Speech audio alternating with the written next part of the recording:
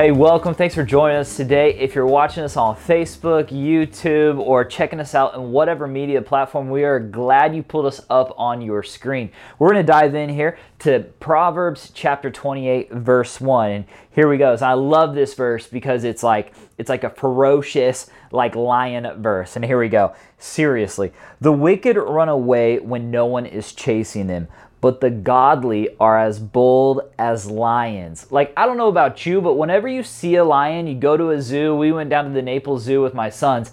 Like, they are so large, so bigger and like fierce looking than you can even imagine. Like, their heads are like just massive, and they're like, when they yawn, their teeth, they like legitimately scary by just laying there. Like, they're fierce and they're bold. And I don't know, if I could be like the king of the jungle, the lion, I would want to sign up to be that have that majesty, to have that boldness, that power equated with my name. I mean, the lion is this symbol that goes way back in ancient times. For instance, the Egyptians, they associated lion with like this heat that could scorch the earth, this majesty, this king.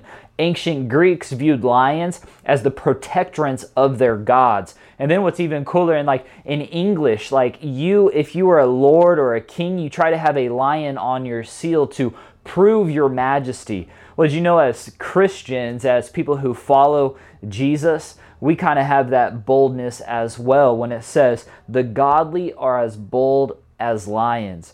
Jesus is known as this Lion of Judah. In Revelation, we see that Jesus is associated with this power, with this majesty that's coming back for his people.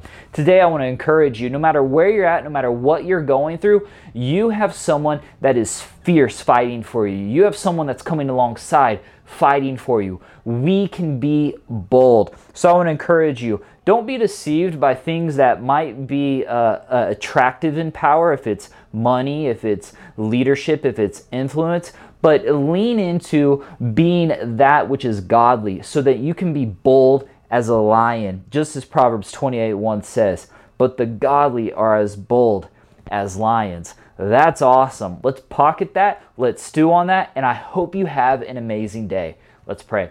God, continue to be with us, guide us, and lead us. No matter where we're watching, may we trust you. May we be as bold as lions, no matter what we face today. In your great and holy name, we all say amen. Hey, remember one more thing. Keep the faith.